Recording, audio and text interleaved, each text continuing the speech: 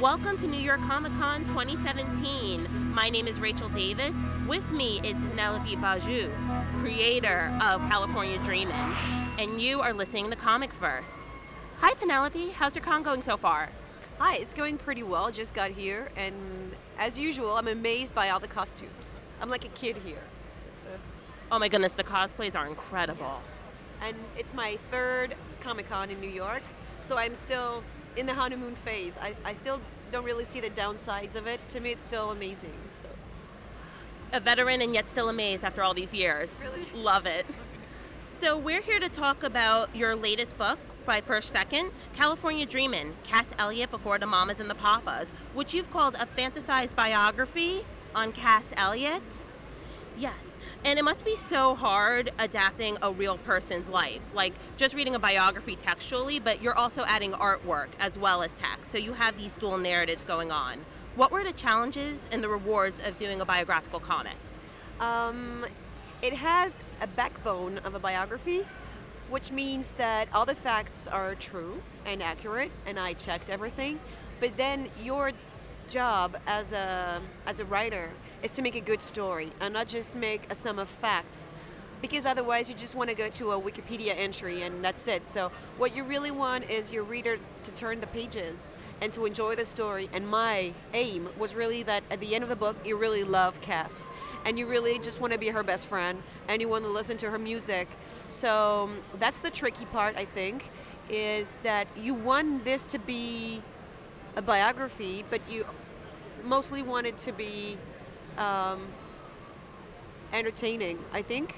So it has some rewards in the sense that the story is already here. All you have to do is try to put yourself in her own shoes and try to imagine how she reacted to things, how it felt like when she was enthusiastic or hurt or frustrated, and try to act and make her a character and not just facts and dates. So that's the kind of work I really enjoy doing, actually. Yes, and it was very entertaining and factual book. I genuinely enjoyed it. Thank you. And I've enjoyed your previous work as well, Exquisite Corpse, also by First Second, that came out in 2015. Yet California Dreamin has a very different art style. You use pencil this time, and I believe you've spoken about not erasing any mistakes that you happen to make. Can you talk about why you chose to go with a different art style and what that process was like?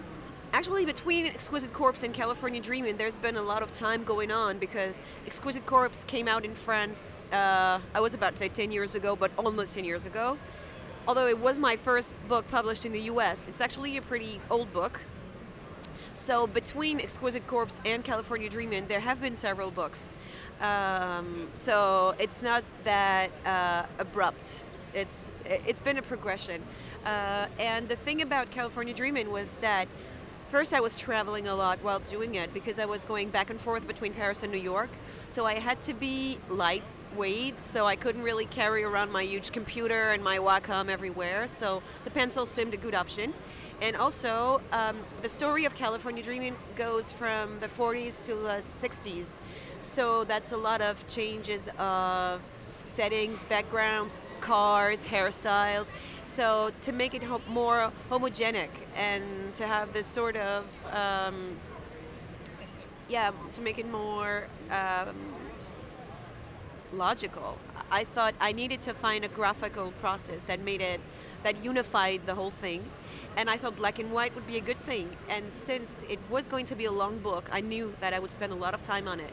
I thought I would add a little challenge first, and also a little fun, because actually drawing with a pencil is amazing, because if you draw, you know that there is usually there's a little loss between the stage where you have your sketches that are usually very vivid and vibrant and you think they're beautiful, and then you ink and suddenly everything is static and kind of cold and you really lose something in the way. And so keeping, I think, a story with a little improved version of sketches, which is that it still looks like a sketchbook to me, but like a good sketchbook. And so this is also why I didn't want to erase because I'm kind of gross when I work. So there were all these fingerprints everywhere, and I thought, you know what, this is part of it. So let's just leave it. And when the publisher was reviewing the files, they asked me, they said, would you want us to clean everything? And I said, you know what? I think I like that kind of rough, general aspect to it. I think it makes Cass more alive somehow. So. And I agree, she really does come off the page. But this isn't just a story of Cass. At your Wednesday panel for the French Comics Association, DIY Through a Career in Comics, you mentioned how this was the story of Ellen Cohen, which is the real life name. Like Cass Elliot is the stage name of Mama Cass. So why did you pick to focus so much on Ellen Cohen and not necessarily Cass Elliot or Mama Cass? I liked the idea of someone inventing herself. I liked that she was born, as far as you can imagine, from being a rock star. She had everything against her, and yet she decided that she would be this person, that's this little chubby kid growing up in a family running delis in Baltimore with absolutely no connection to the entertaining world whatsoever, decided when she was maybe 5 or 6 that this is what I'm going to be. I'm going to be a rock star. And it was, all the odds were against her, but she said, no, this is what I'm going to do. And screw whoever is in the way and tries to stop me. And so she decided that she would have this new identity, this new name. And the part of her life that really interested me was how do you make yourself like she did? So this is why my story ends on the day that the song California Dreamin is released on the radio, and it's an immediate success, and she becomes a rock star when she's 25, like that. Just overnight she becomes a superstar, and I wanted to know what was the way towards that. So, and I'm more interested in teenagers' stories anyway than rock star stories. So, absolutely.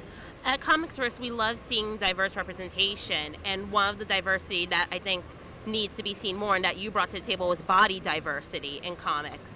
We normally see in the medium, especially American comics with our superhero comics, that like Slavette female figure, and yet you don't Photoshop Mama Cass for this. Did you receive any commentary or backlash on her portrayal?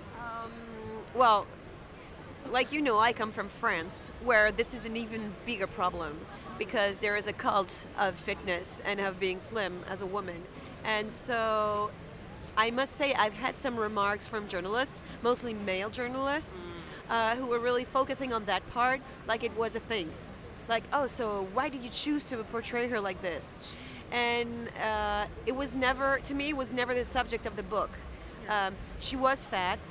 She knew it. People are trying to change her. Some music labels even offered contracts in exchange for a diet, which she always refused. And she was rejected because of that a lot, which is interesting because you might think that back in the 60s, before MTV, things were easier, but they really were not. And it was terrible for her too, and she's heard terrible comments and remarks all her life. But there is not a part of the book where it's about that. It's just, and she's extremely glamorous and flirty and charming, and also very beautiful. Yes. Because that's also what was very important to me, is that she was very, very beautiful, I think, and I wanted this to show, and it was really a pleasure to draw her, and really, I wanted people to love her. So it's not even a subject. But it is true that I have had remarks.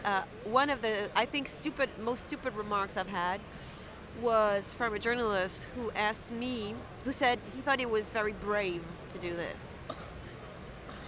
And I thought, do I let this go, or do I? And really, I asked him, I said, what do you mean? How is that brave? How is it brave? He said, well, you know, she is fat, but still she's very coquette. And she's very much, she's caring about her appearance a lot, which is unusual for, people like this.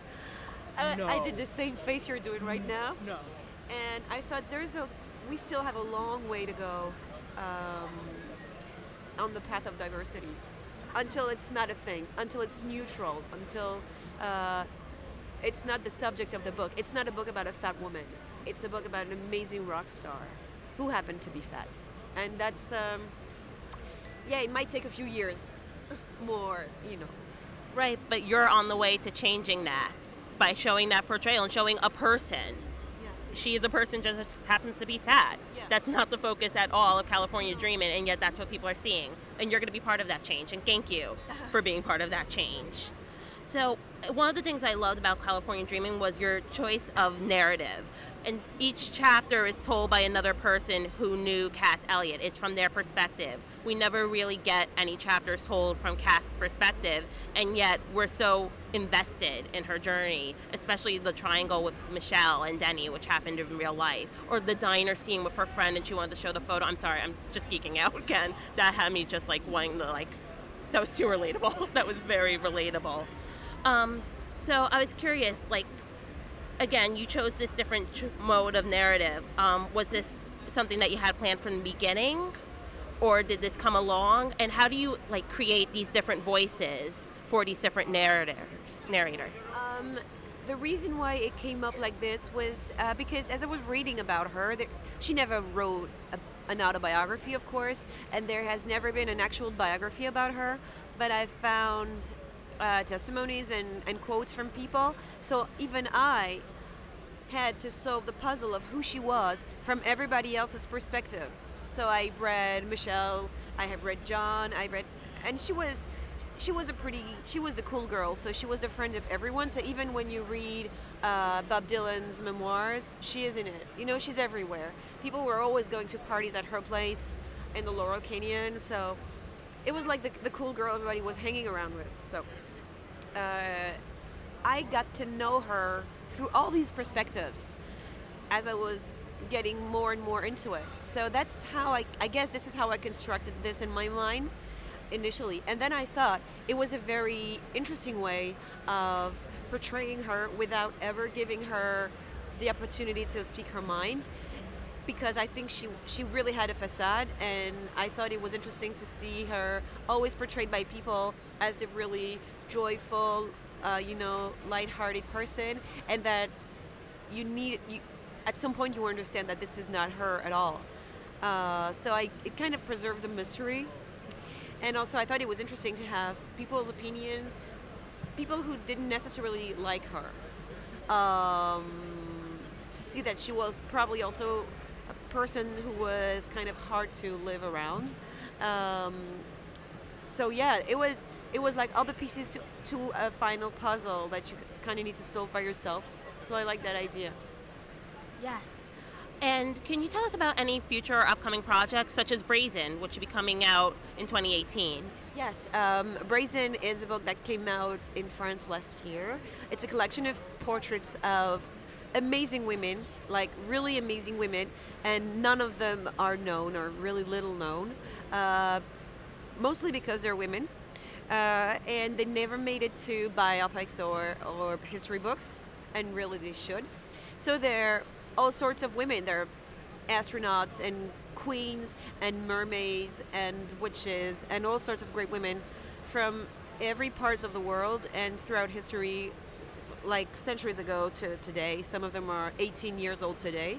And it's how these women are dealing with their hand, which is sometimes really not a very easy one, manage to invent their destiny somehow and not care about what people thought of them.